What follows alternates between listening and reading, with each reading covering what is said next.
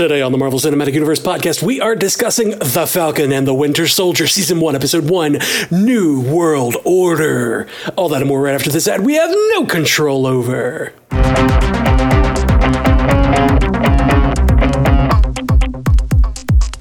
Welcome to the Marvel Cinematic Universe podcast. My name is Matthew Carroll. And I am Jeff Randall. And we have in our producer chair, J. Scotty St. Clair. How you doing, J. Scotty?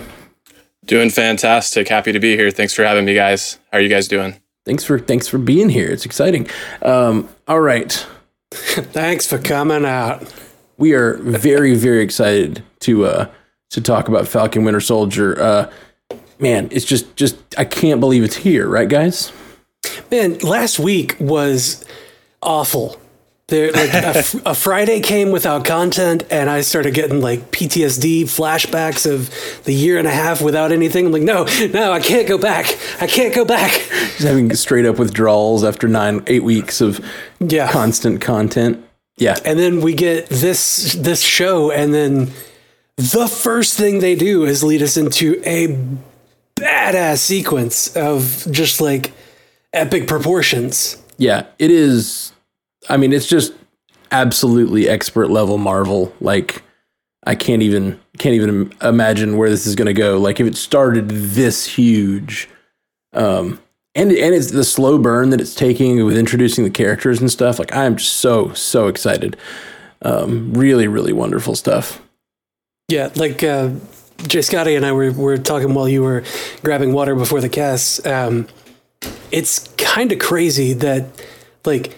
This feels like a movie, like we're watching a movie, and like the amount of like we talked about it, you and I, Matt, like, you know, however long ago when we first discovered like what their budget was per thing, like for the whole series. Like it's insane. Looks like it. Like it really looks like they put all that money into it. I'm wondering if every episode will be this high per production level, or if this was like we're going to start it out so big that you can't say this is not high production value, and then it's going to be a lot more like smaller stories. Because the rest of the episode was pretty small. You know, it's pretty contained. But man, that beginning and the whole thing was wonderful. Anyway, I guess we'll get into it. Anything you want to say about the episode before we get started, Jay Scotty, or before you head into your feedback cave? Well, yeah, sounds good. I mean, I'll just say I'm over here on the West Coast, so it's a little bit earlier for me. But I was so excited that I was up at like 4:45 without any issues, wide awake, and they really did just like start off with such a bang. I will just say for my money, the best Falcon action sequence we've seen, bar none. So it really is that cinematic quality, and really excited to see where they go from here, and really excited to get your guys' thoughts. Absolutely. We excited about the show, not excited about it to get my thoughts. You can be excited about that. It's okay. But mentioning that scene, the thing that blew me away that we don't get much out of Marvel content really was the fact that like he seemed really vulnerable by making Sam Wilson not a super soldier. Man, like I felt danger for him the entire time. Every time he got hit by something or flipped or whatever, like almost hit something, I was like, oh, if he hits that, he's dead. Like he is just a human being up there. Oh yeah. That was a big difference from anything we've seen really from Marvel ever. Yeah. And like in that opening sequence with, you know, guns guns firing, like there's real consequences there. Like, if he like Cap can probably take a bullet and keep ticking, but like that's going to put Sam down for a little bit probably. Right. Absolutely. All right, well, Jay Scotty, we're going to send you to your feedback cave, and we'll be back. We'll bring you back for the end of the show here. Sounds good. I'll be on standby. Sweet. I will have my mission report. Love it.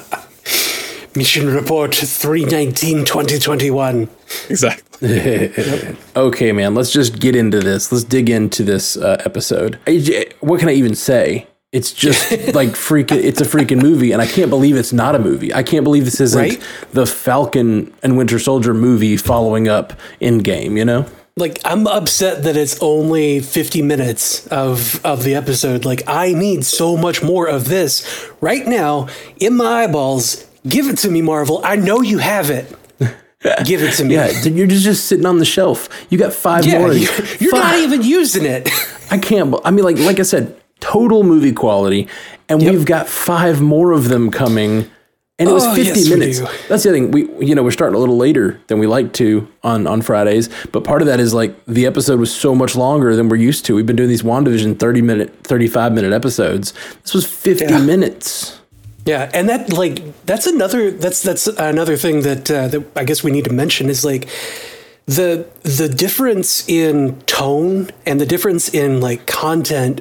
Like there's no difference in quality. The production quality on WandaVision was top shelf, but sure. Like this is a very different show compared to WandaVision. Like WandaVision threw you into a mystery right out of the gate, and you're wondering what the hell is going on here.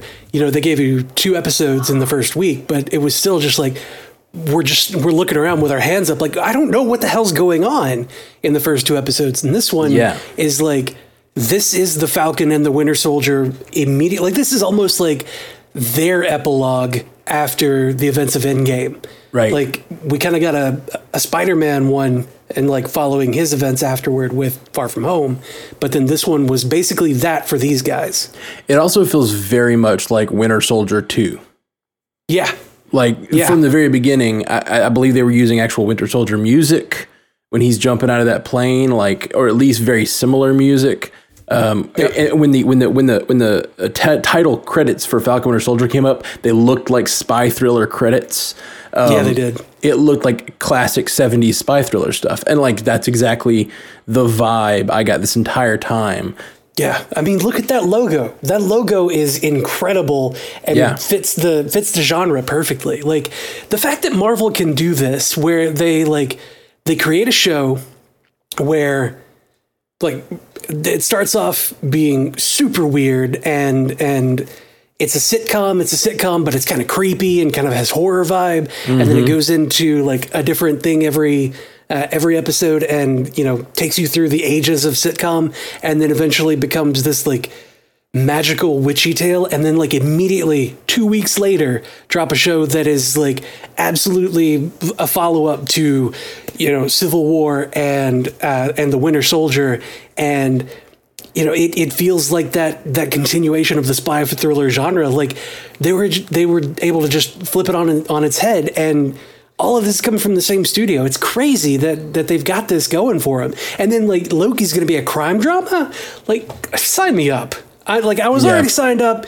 We're doing the podcast. We've been doing the podcast for like 6.5 years, whatever. But sign me up again. I want to do another podcast about the same content. Yeah, let's just start MCU Cast 2.0, where we just are covering the same thing every week. Just, I don't know. Again. We'll call it Tim and the Other Guy, right? Yeah. Oh, yes. It's perfect. The other thing that I really, really like, I've always loved Sam Wilson, and that's why I was excited that they decided to pass the shield to him in Endgame, because I've thought for a long time that Sam was the better choice. But I loved Bucky in this, like more than I've ever loved Bucky before. They actually did the work of building a character that I really care about. Oh, yeah. And he got more lines in this than he has had in like a long ass time. I'm not sure he's ever had this many lines in all of the media, because he's the quiet, stoic, like warrior type. And in this, he's like trying to return to a normal life. That scene where the therapist asked him, he talked about how he'd been at war for 90 years, and like, well, you've been at war for 90 years. What do you want now that you're now? And he said, I want peace. And she's like, bullshit. That is utter bullshit. That was hilarious. It's hilarious. And then he responds, you're a horrible therapist. Yeah, you're terrible shrink. I love his commentary about her. Like his little quips where he's just like, that's passive aggressive. Like It felt like those stupid little like aside quips that I do through the show, but like actually funny. Right.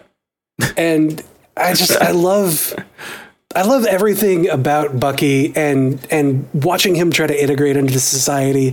The old man asking for a date on his behalf, and he's just like, dude, why would you do that? I'm sorry for him. Like, it was just so great. It's like the fact that he's friends with the old man, Yori, I believe his name was. Yori. Yep. I loved it so much, and like the depth of it. It had so many levels of depth because he meets the guy, and you're like, oh, they think it's cute. All his friends around him are like, oh, it's neat that you're friends with this old man, but no, it's just like a guy that he'd get along with because he has more in common with a guy who's that old, who's in his 90s, and then you start to peel the layers back, and you find out that he is also someone that is the father of someone that he killed. Like that's so freaking heartbreaking. And the fact that he can't lose that friendship. It's like the only friendship he has, it feels like. It's like one of his only friends, and he can't lose it. So he like is refusing to make that amends that he needs to make. And I am so sad that at some point in this series, we're going to have that scene where he finally admits it. And it's going to be awful. It's going to be horrible. It's already breaking my heart. Me too. I don't want it to happen, but I know that's where we're going dramatically. And like, it's just so good. It's really great relationship building on that side. I actually really liked the Winter Soldier stuff. Like I loved that first scene of Falcon in the fight, and I enjoyed his sister was interesting, but it's a little less. I don't know. It's a little less evocative to me for some reason. I liked it. I guess like the money problems storyline, which is very important, and like especially the sort of as she said, I guess the racial component related to them not being able to get a loan, and how their father was a legend, but this guy doesn't even know them because it's like their community is different. Like all of that is super interesting, but like on a personal level, like. Mm-hmm. That story of Buck being out of time. I mean, it's Cap again, it's that very Cap-like storyline of man out of time. It's Cap again, but it's the other side of the coin where like he's out of time, but he's skipped through time. Right. While also being completely not in control of himself. Yeah. And a villain and having to the making amends thing is genius. I love it. Yes. Oh my God. And like him having nightmares of his time as the Winter Soldier is like, it's breaking my heart for him, but it's also like so genius storytelling. Yeah. When he was like, I had a bit of calm in Wakanda, and then like now when he's not there, he's having nightmares and he's sleeping on the floor, waking up to a soccer game on TV. Like it's so good. And like that sequence, Matt, that sequence when he was the Winter Soldier and he like punched through the wall and ripped the guy through it, and then like drop kicked the other guy through the hole and like kill everybody right there. It was so badass. Like so badass. It was so badass. And of course they didn't prepare us for that with like, this is going to be a dream sequence. So I'm sitting there going like, okay, what's happening? Yeah, like, did he revert? Did he go back? Who read the words? Yeah, exactly. I kept expecting him to like pull the thing off and be like, oh no, I'm just joking or something. Like I was just pretending to be the Winter Soldier to stop some mob bosses or something. And then, so I did not expect him to pull the trigger on that last guy. Like I thought he was going to walk up to the guy and be like, run or something, like whatever. And then he shot him and it was tragic and like awful. Like I felt really bad for him waking up from that memory. It was awful.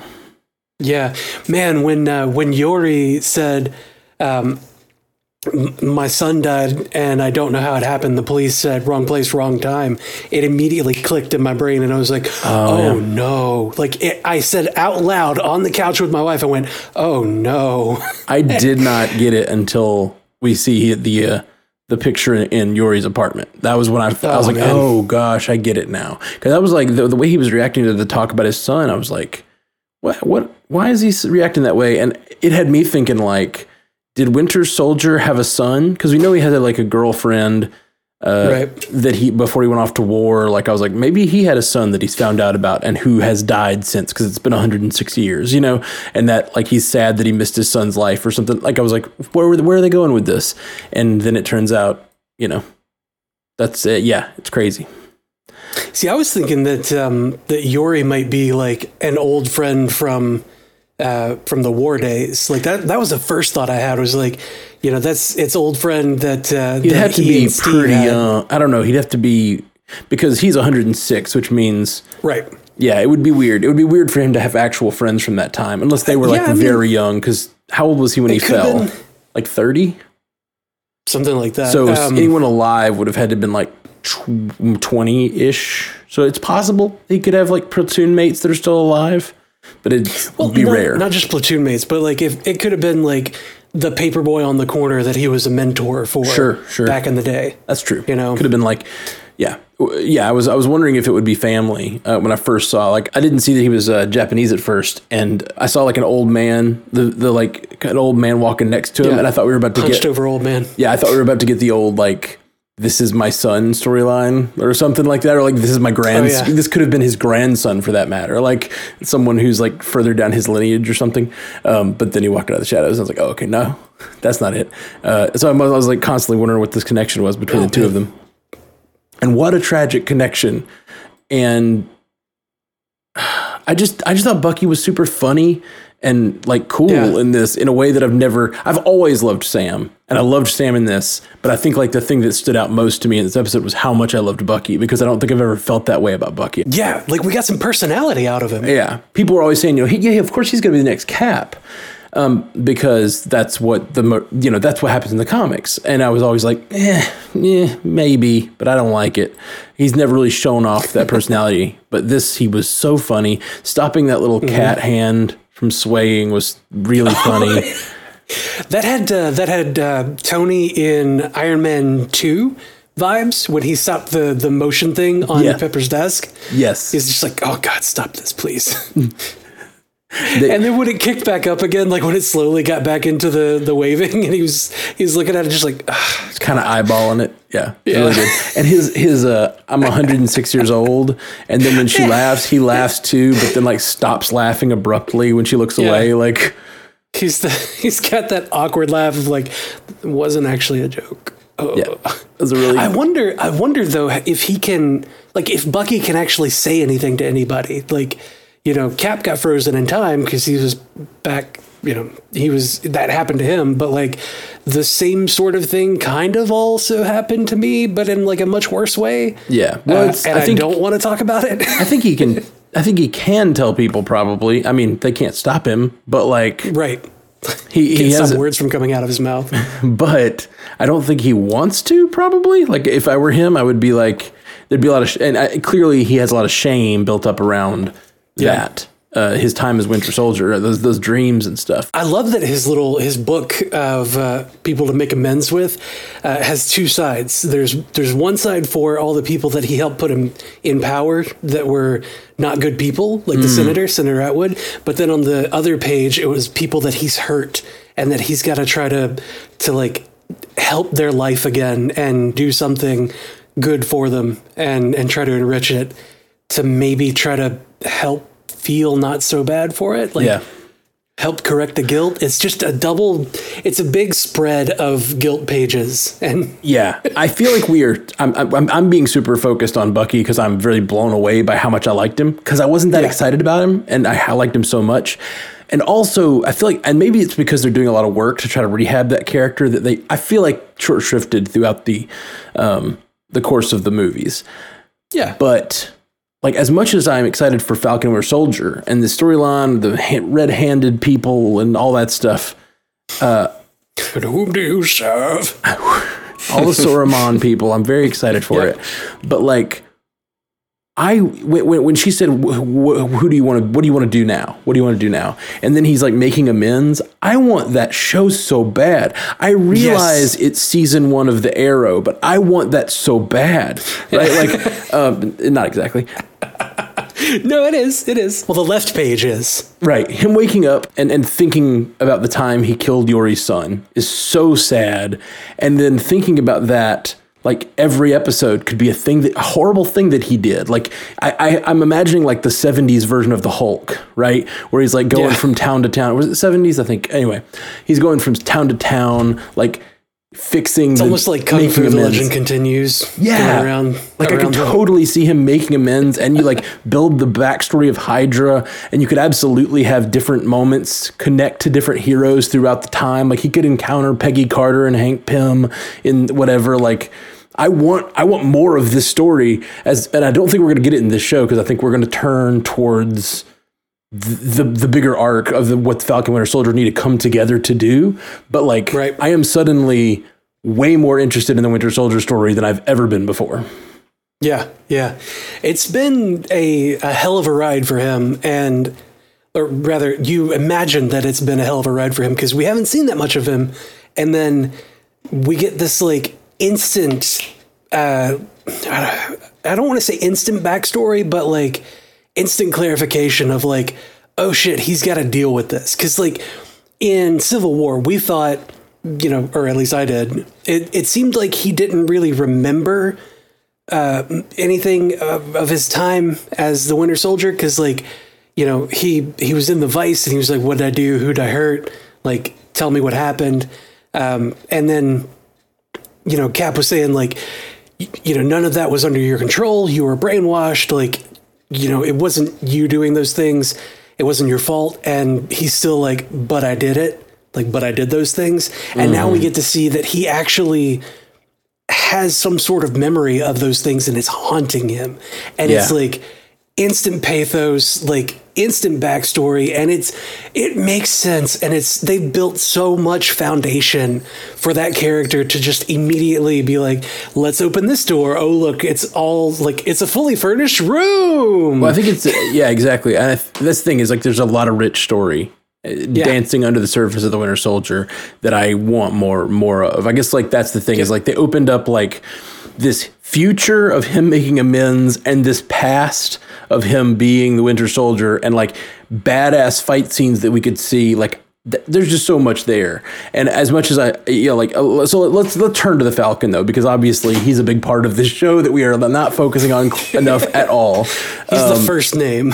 And he is the first name. He is the legacy of Cap. And I did really enjoy, Rhodey showed up. And then like getting to see Rhodey and him have that conversation about, the shield and what it means, and him turning it down. And that's the big reveal at the end of this episode is that there's a new Cap that we all want to punch his face, right? That's like a real punchable Oh my God, I want to punch his face.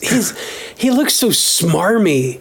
Like, he just the way that he smiles and like the way I know that the man can't fix the way his face is shaped, but like, and because I can't either, and I would love to be able to change a few things, but like his face was just so punchable, and I was like, God, and the way he winks, I'm like, you're not Cap, put that down, that's not your shield, like. It doesn't belong to you. We're just so set up to hate him from the beginning, and it's going to be interesting going forward.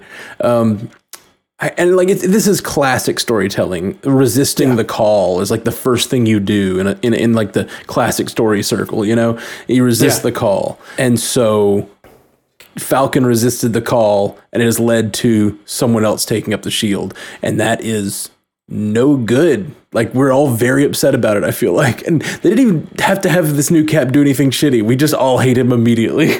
Yeah, just right out of the gate. Because they didn't, well, rather, we don't know if the government asked Sam to be the new Cap. Like, please do this for us.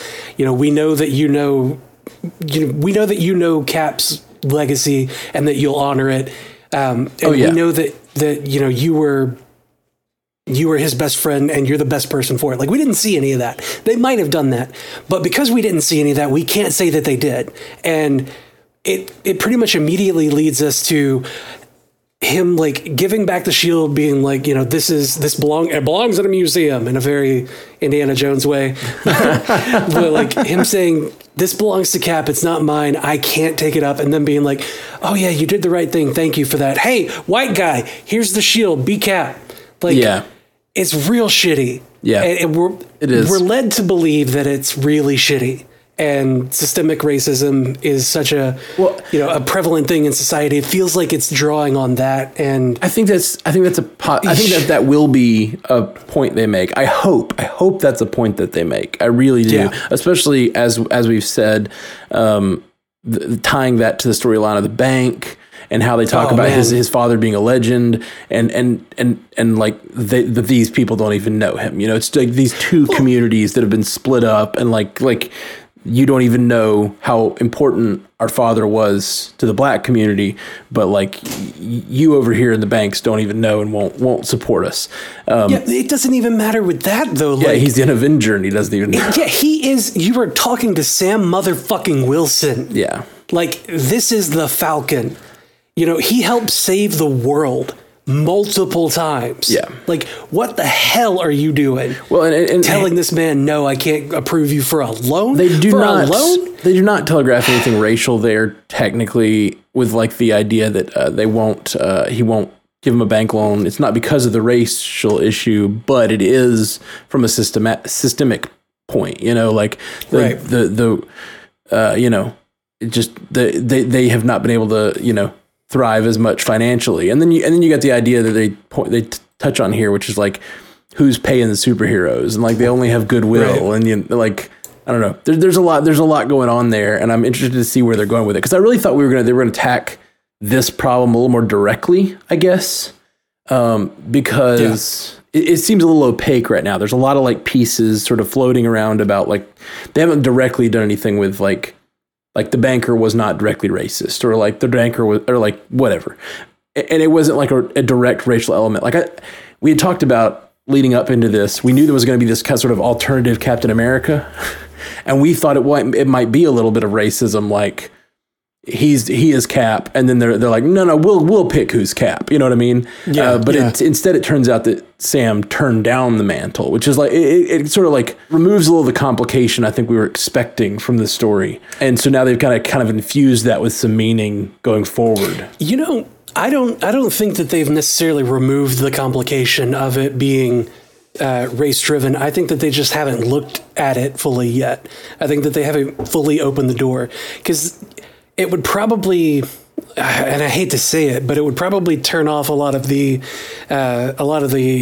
head buried in the sand white people that are just like, well, I'm not racist and I don't talk about it. Right. So obviously there's no racism in the world. So that's the thing. That's the thing I'm worried about. And that's the thing I've been saying for months. There's a clip in the trailer where he says the shield, there's a lot of complicated history behind this shield. Yeah.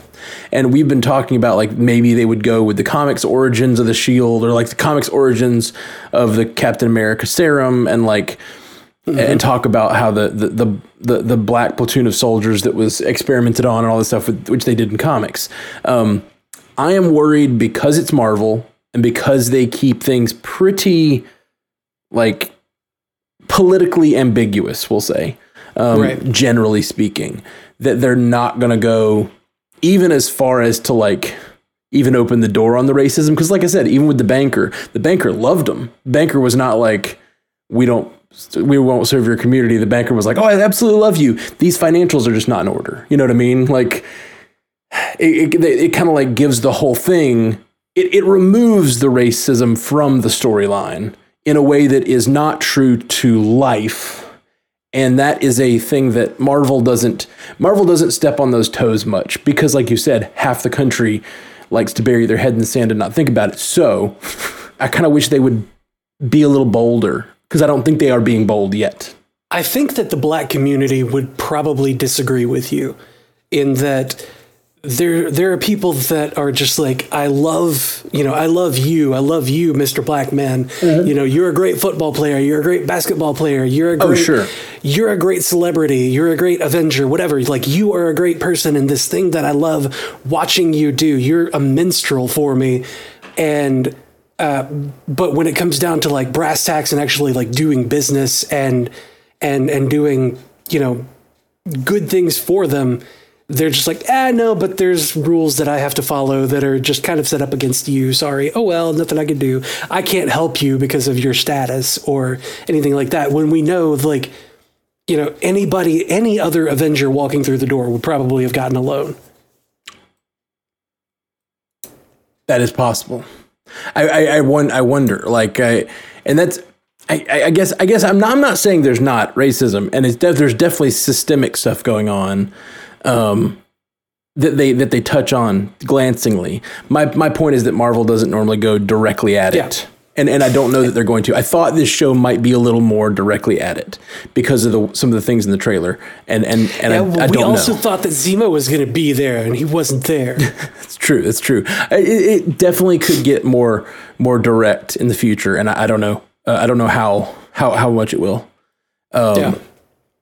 It's honestly like, because of the political climate in America, it's kind of really difficult to not get into that, you know? And like it's been difficult for us to keep it out of the show, especially with out of our show, the MCU cast, the one that we're for sure recording on, because of like, you know, things like Black Panther and Luke Cage. Like, it's been really difficult to avoid the topic of racism in America and be an escapism podcast. But like, I kind of feel like the show is going to go down that road, right? At least a little bit, right? And to be clear, we generally keep this podcast fairly apolitical, but most of that is because the content is mostly apolitical. We do other podcasts, right, and that the content, like The Boys, which is much more political, we will get more political.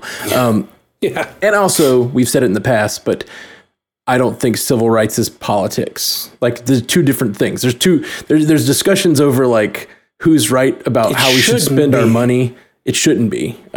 So that's why we're a little I think we're both a little more okay talking about those things, as we have a bit in the past, but not a ton. Right.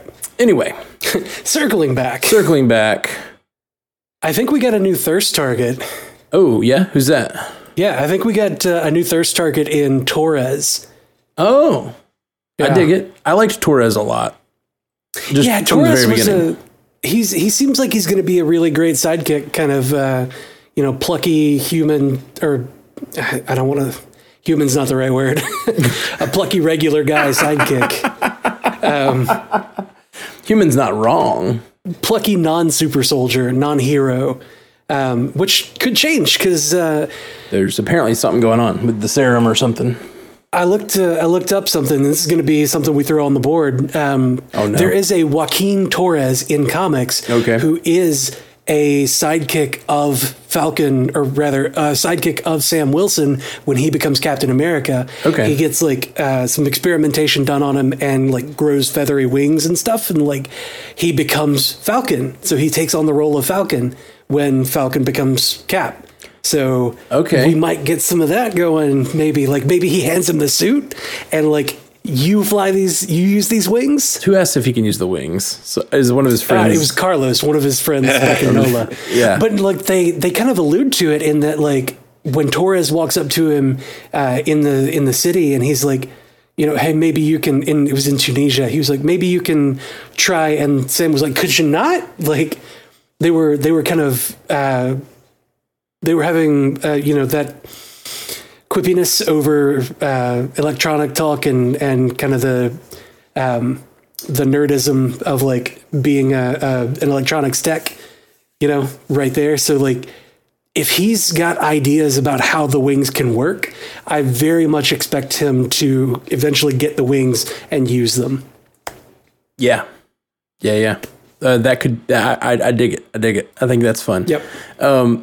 I definitely think Torres has potential to do more, and you're probably right that is the Torres from comics. If Falcon has a sidekick named Torres, I think that's not even a stretch. Yeah, put it on the board. So let's talk about the overarching like sort of villainy here that's happening with the Flag Smashers.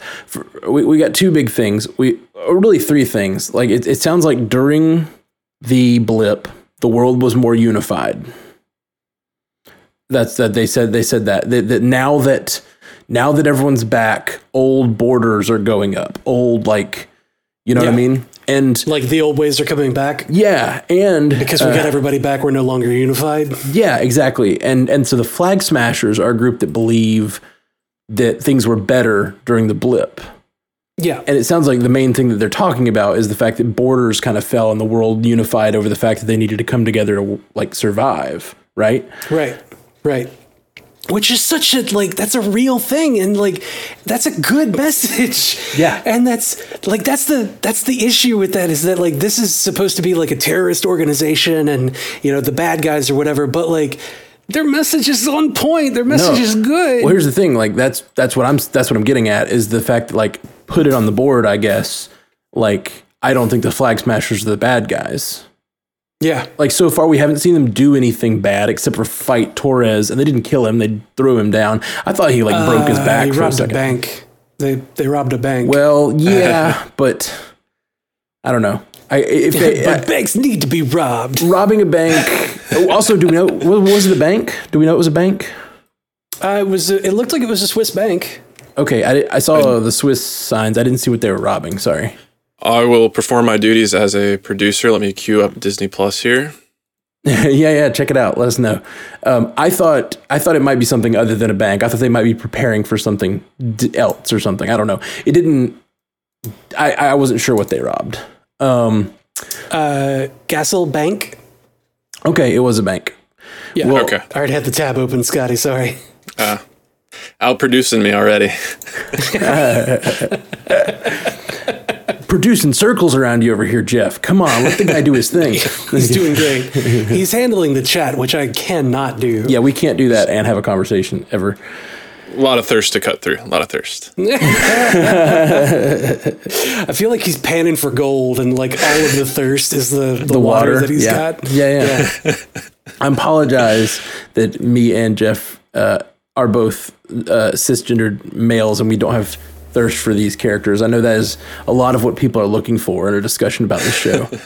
I can appropriate the thirst really easily. Like, yeah. I'm pretty sure people have wondered about me, about my sexuality, with as much as I've been like, that's a man right there. That's what a man looks like.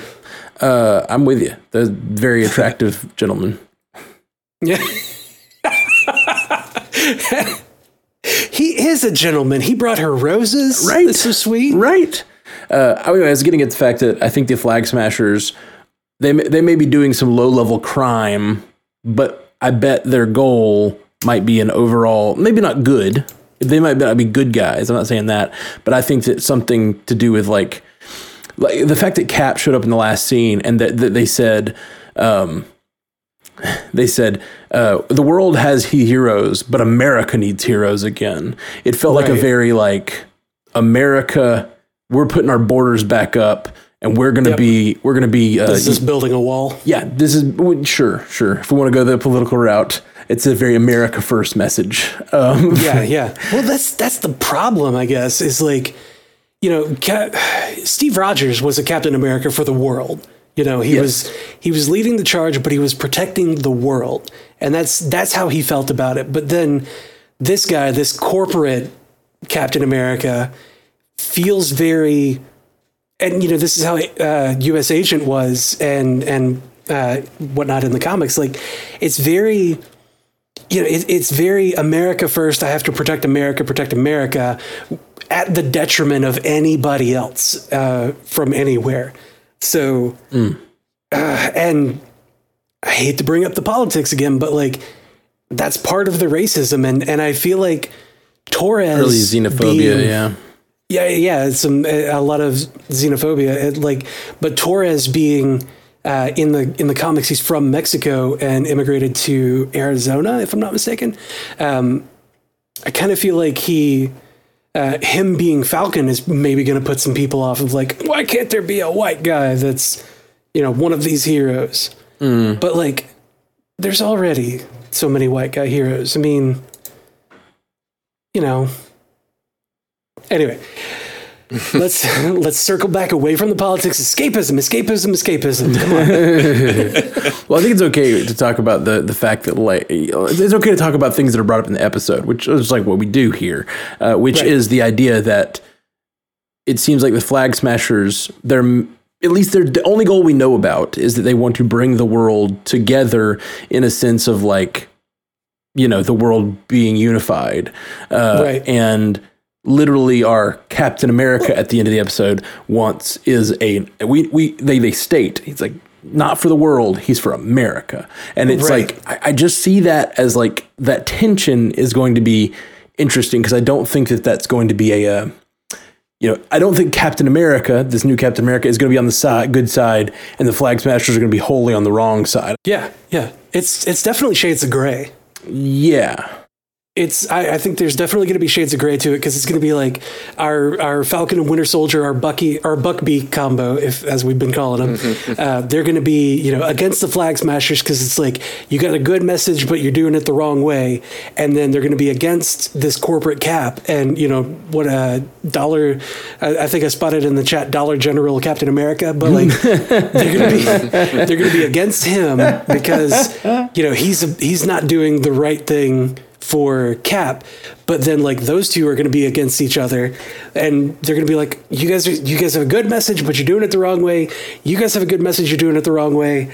Like, let's just all do things the right way, and they're going to have to fight. It's going to be a 3-direction fight, a fight triangle, if you will, a hate triangle. No, because you usually a love triangle, but it's a fight triangle. Right. A hate triangle. I get it. Yeah. Okay. So I'm interested to see what happens with the Flag Smashers, and like, I don't know, from my perspective, unifying the world and all the countries helping each other is a good thing, for the most part. Like, geopolitical borders are fucking ridiculous. Yeah, like, you know, that's a complicated issue, but like, yeah, at least to the point that like we look across a border and acknowledge the humanity in other people and try to do things that are good for everyone, not just people in our own borders. So in that respect, I agree with you. I don't know, you know, you took a very extreme stance, and I had to be like, okay, I get, sure, no borders. I don't know if I can completely go with no borders, but like that is a weird and very complicated issue. Let's not go there. That is an argument that we are not properly equipped to have. You know, we talk about the politics that are brought up in the show. Well, I guess that is kind of brought up in the show. It's not completely not there. Yeah, Flag Smashers, you know. Yep. we're gonna see what, like, yeah, I don't know. It's gonna be interesting. We got another Civil War situation of like, are you Team Cap or Team Tony? No, it's Team. It could be Team Cap and Team Flag Smashers. Yeah, I don't know if they're gonna go that heroic with the Flag Smashers, where we'll be able to choose their side, but maybe, I don't know. We'll see. We will see. Maybe. I love that there's an actual like solid message that they're going with, and that it's something that, you know, just like at face value, much, you know, on paper, like communism sounds great, but like in practice, much like communism, maybe not the best, but you know, it's that sort of thing where like it's a good message, but you know, like Killmonger in Black Panther was exactly the same. He had a great message to help people, but he just went about it the wrong way. Right. For a second, I got confused and thought you meant Kilgrave. That's who I saw when you said Killmonger. And I was like, what are you talking about? No. Like Killmonger won the moral argument. Right. But, you know, he was doing the wrong thing. So I kind of feel like they're winning the moral argument, you know, just based on the one thing that we know about them at this point. Like, they're winning the moral argument, but maybe they're going about it the wrong way. So I like that there's nuance to it, you know? I like that there's nuance to these organizations. That's what I enjoy most, when politics is nuanced in shows and not just like, well, these are the things that we agree with, so we're just going to make the show all about this. I like when they actually like bring up these political things and have discussions about the gray areas, and that's seems like what this might be. Because, like you said, destroying all borders, maybe not, but like reaching across your border and seeing your fellow man as a human that deserves life and liberty, like maybe so, you know, like and aid possibly. Like, well, we'll see. We'll see where they go with that. Okay. I say it's about time we turn towards the chat. You got anything else you want to touch on before we get there?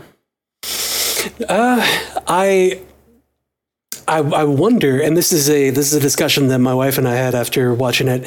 I wonder if Torres is maybe thinking about joining the Flag Smashers, because the way that he brought it up to Sam was kind of like testing the water, seeing if my friend likes the idea of like, you know, they say that they're looking, or they want a world unified without borders. And, he like kind of sneaks it in there of like, what do you think about that?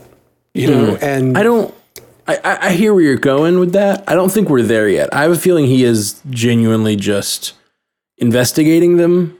Yeah, I do too. That's how I feel about it, is that like he's investigating it. But after watching it a second time, I was just like, ooh, that would be intriguing though, to like have Sam have this friend who like gets into the organization because he believes in the message and like kind of has to be brought back from it. Yeah, no, I absolutely think that could happen.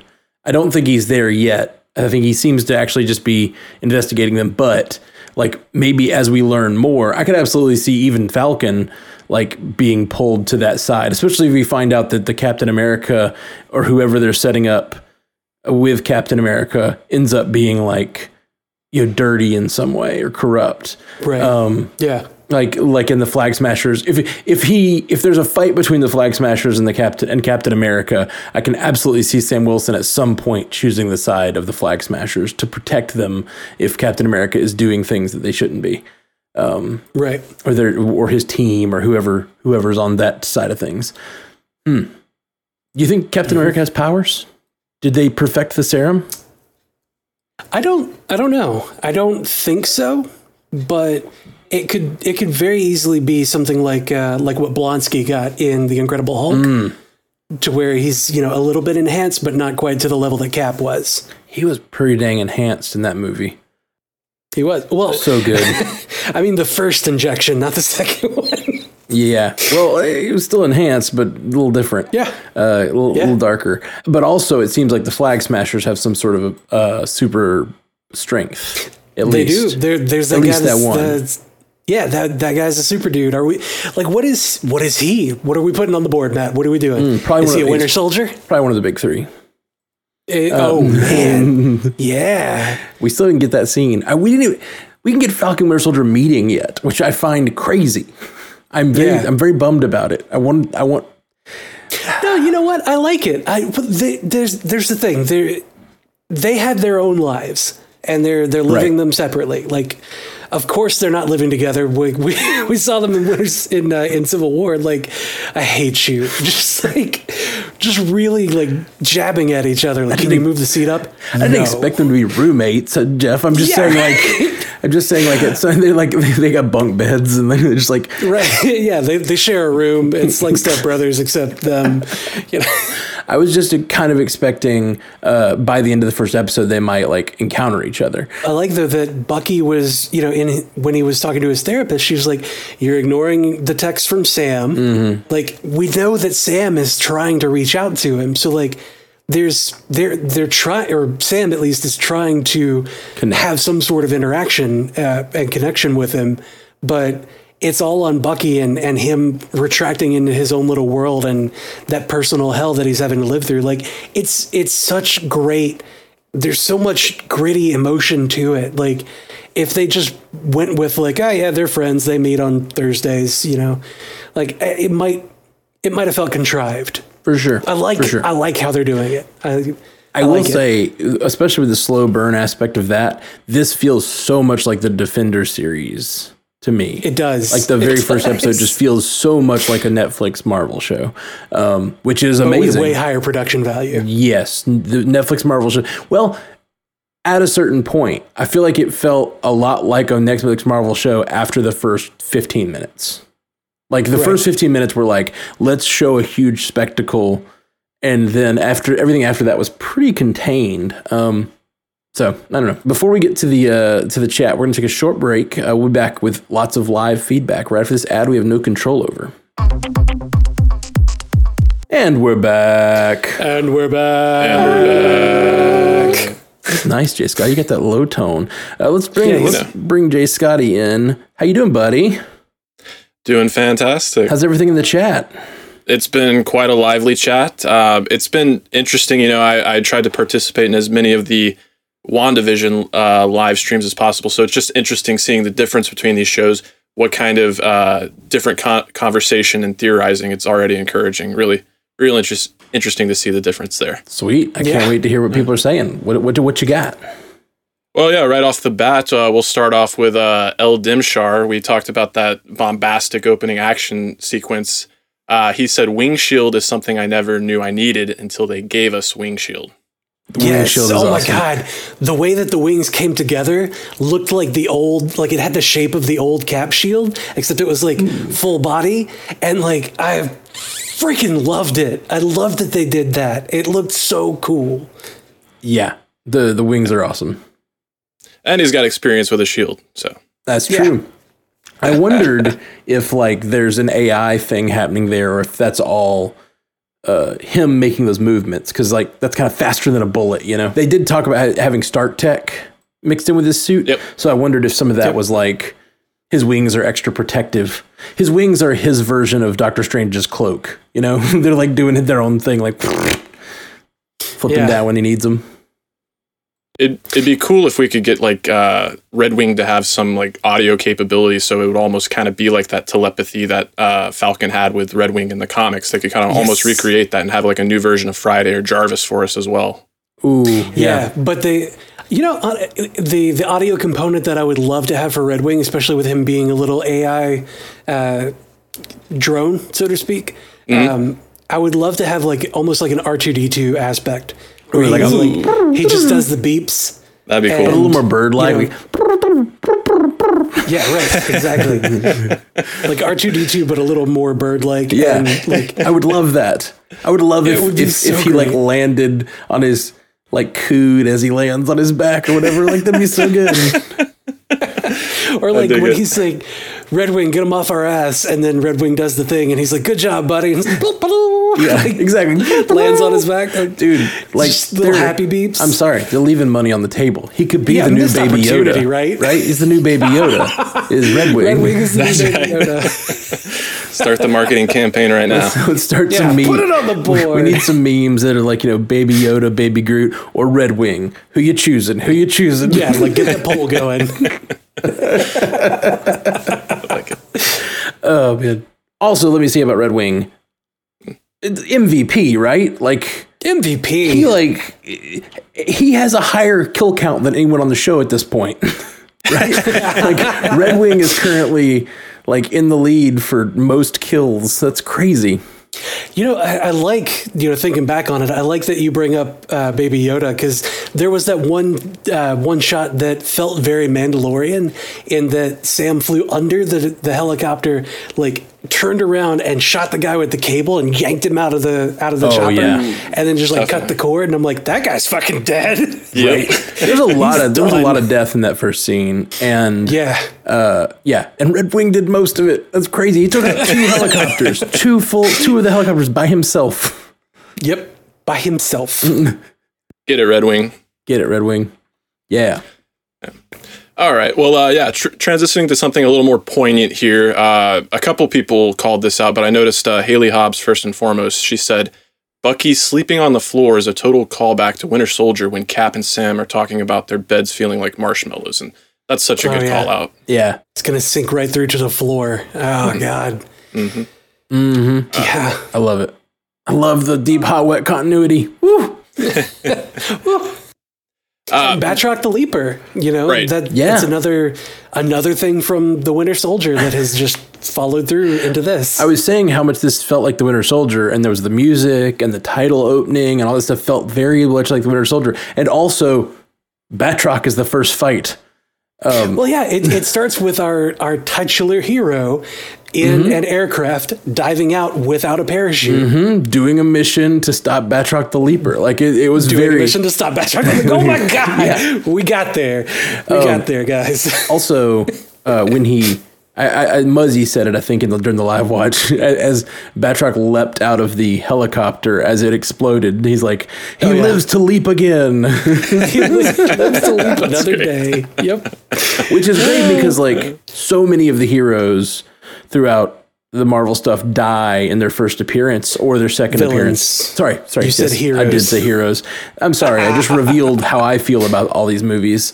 Yeah, you really did. It's been Matt all along. It's been Matt all along. We've got a little bit of feedback that's a little more critical, not super critical, but Jake came in saying that he felt the episode was a little predictable. He and his mate guessed the Winter Soldier twist almost immediately, but overall it was great action throughout, and it's awesome to see these characters be fleshed out. Looking forward to seeing them finally meet up.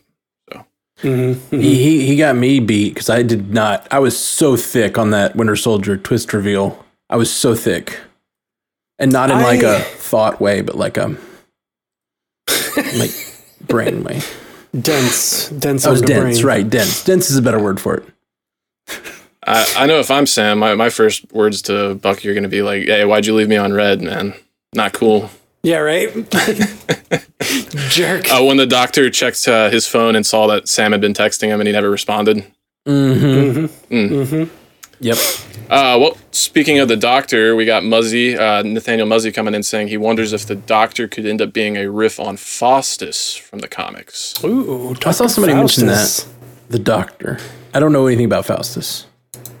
I don't remember much of anything about the doctor. Like, hell, I didn't even know about Torres until I was like, I feel like there's probably something there, and like gave it a quick goog, and I was like, oh shit, I have to read all these comics now. Like, good thing we got Marvel Unlimited.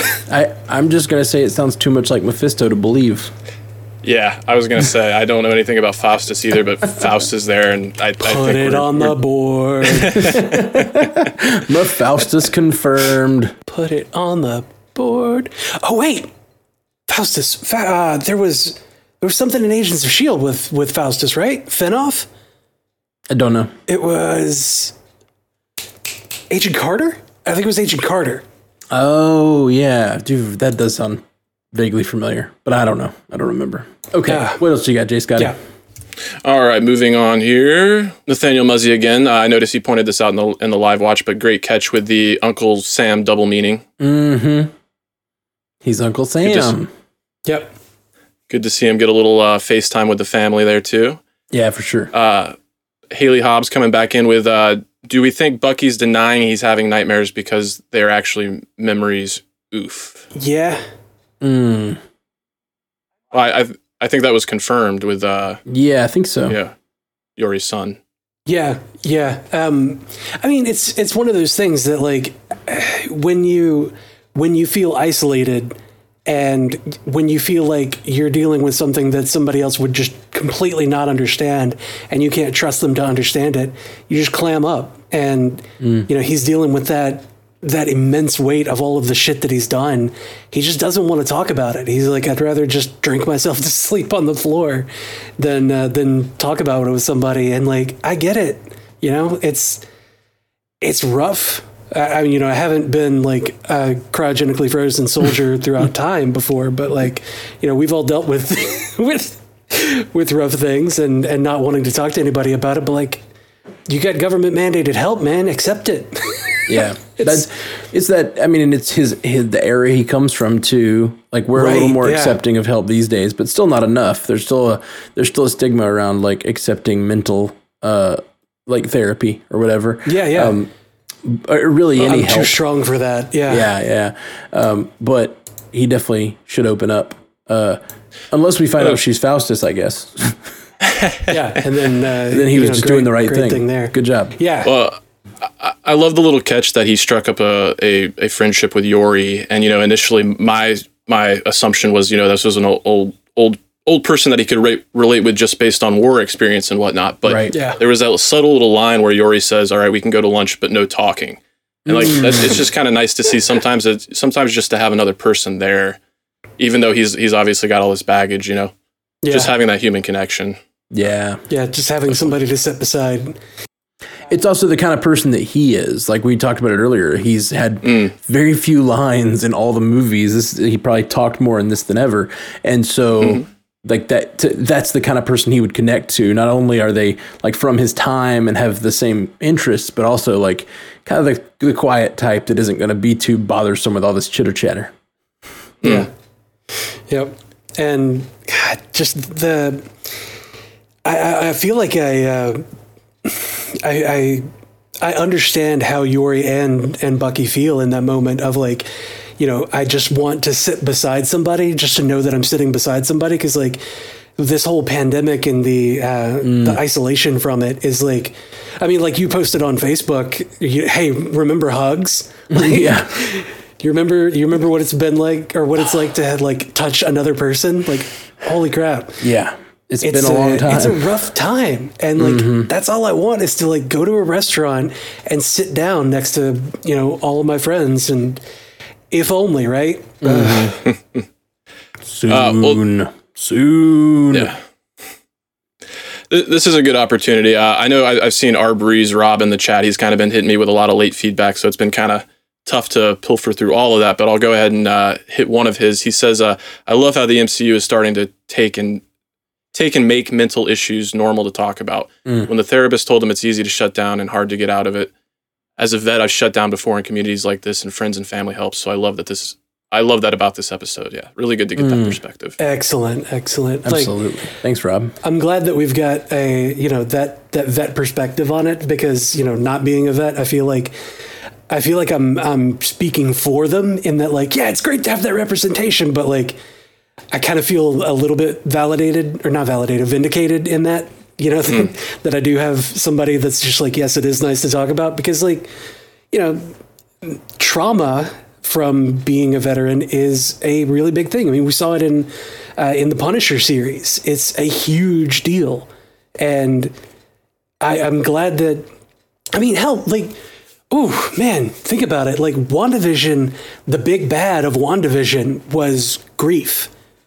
And then in this, it looks like, you know, it looks like trauma of some sort, or like troubled past. I don't know what to call it, but like that kind of trauma is seeming to be the demon of at least half of our hero. And loneliness. And there's a lot of things that he's dealing with. That's the thing. I think that's why I connected so much with Bucky in this episode, is there's a lot going on internally.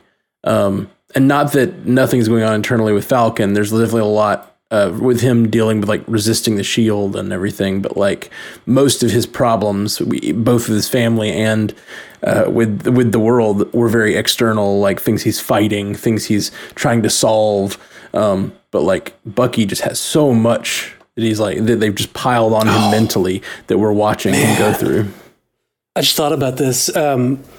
So Sam was talking about, like, with his sister Sarah, you're not gonna sell our family's legacy.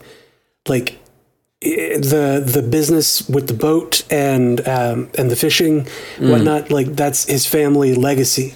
He doesn't take up the shield because it's a legacy. There's a legacy tied to it that he doesn't feel worthy of. And then Bucky is worried about the legacy that he's leaving behind of all of the death and destruction in his wake and all of the bad people he set up. Like, the show is about what legacy you're leaving behind and what you as a hero leave behind. I love it.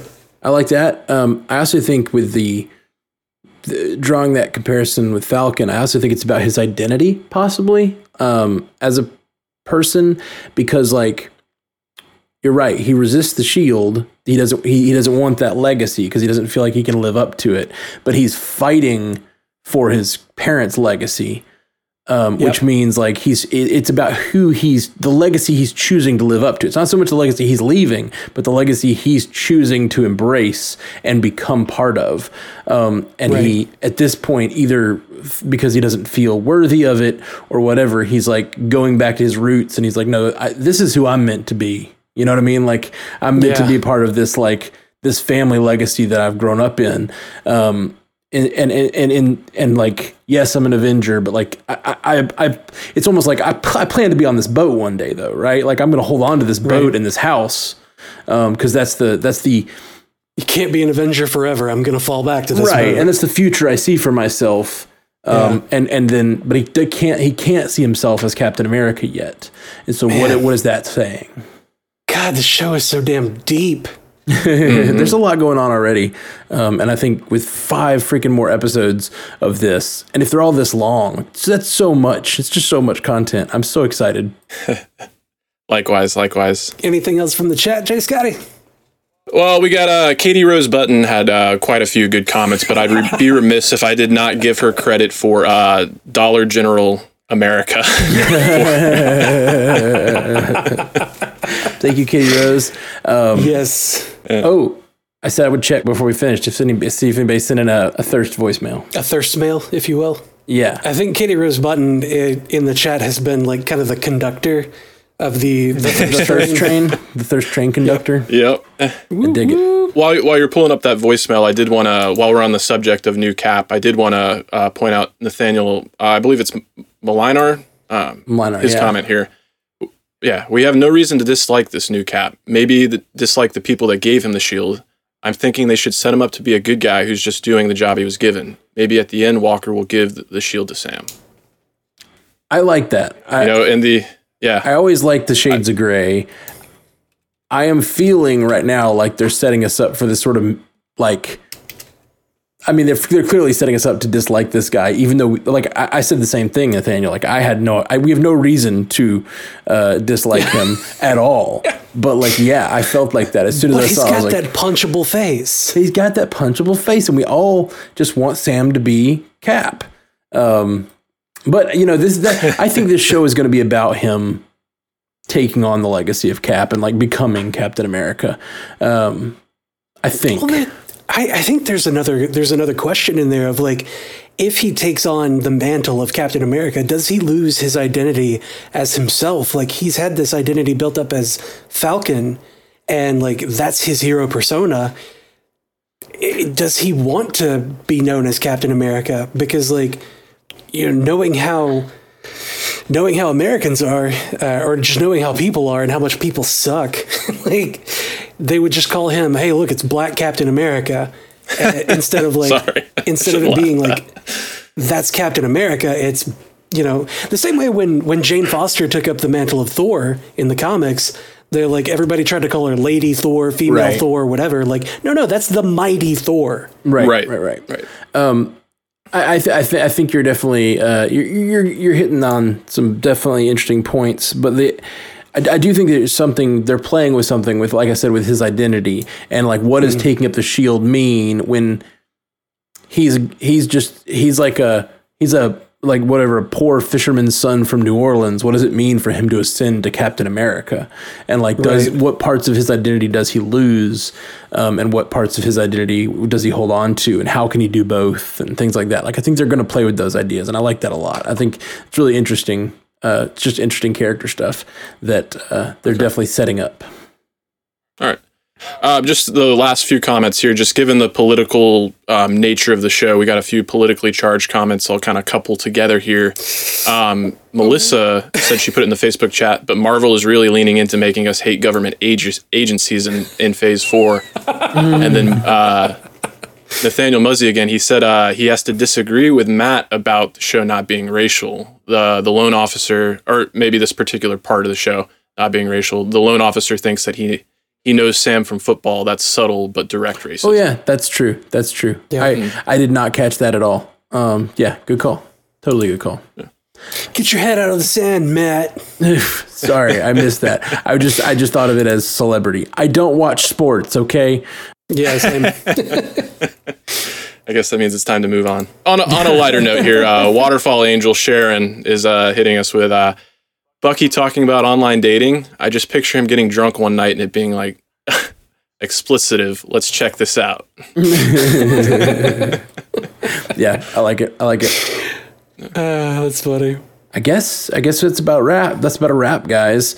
Thank you, Jay Scotty, for keeping an eye on the chat. If you guys want to join us for the live watches and the live chats, every Friday morning during Falcon and Winter Soldier, we're going to be doing these live watches. We do 8 a.m. We watch it on Scener, so everybody can watch together, and then we have a live chat. So that's scener.com/strandedpanda.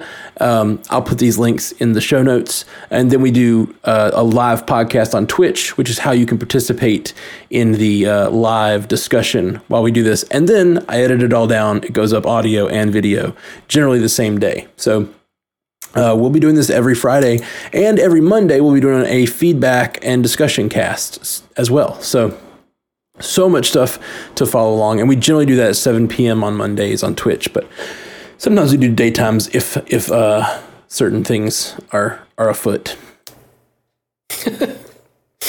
Basically, if you can get me to break in the middle of my workday. That, and if I'm in Dallas or not. Because generally, if I'm in Dallas, I try to reserve my evenings to hang out with Alyssa. Jay Scotty, thank you for your first time producing. You're the best. Thank you, Jay Scotty. Thank you. Is there anything that you're working on that you want to plug?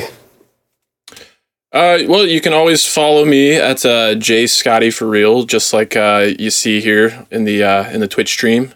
And then I've actually got a show in the works called Animation Deliberation. Myself and fellow panda Zuhair have been tackling Young Justice. So I know this is Marvel, but I know we got some people that got... Exactly, yeah. Young Justice is some of the finest animated content and finest comic book material I've ever had the opportunity to watch and cover. So we will be launching the rollout of that here shortly. So stay tuned to Stranded Panda and myself for all that wonderful stuff. And again, thank you guys for having me on. It's a really exciting opportunity to officially participate in one of my favorite podcasts for the first time. So thanks, brother. That's very kind of you. Get your lips off my ass, Chase. All right. And on that note, peace. Until next time, true believers. Thank you for joining us for the Marvel Cinematic Universe podcast. Available everywhere you get podcasts, and now a video version streaming live on twitch.tv/strandedpandatv and available at youtube.com/strandedpanda. And if you'd like to learn more about all of our other podcasts, geeky projects, and ways to support the network, visit strandedpanda.com.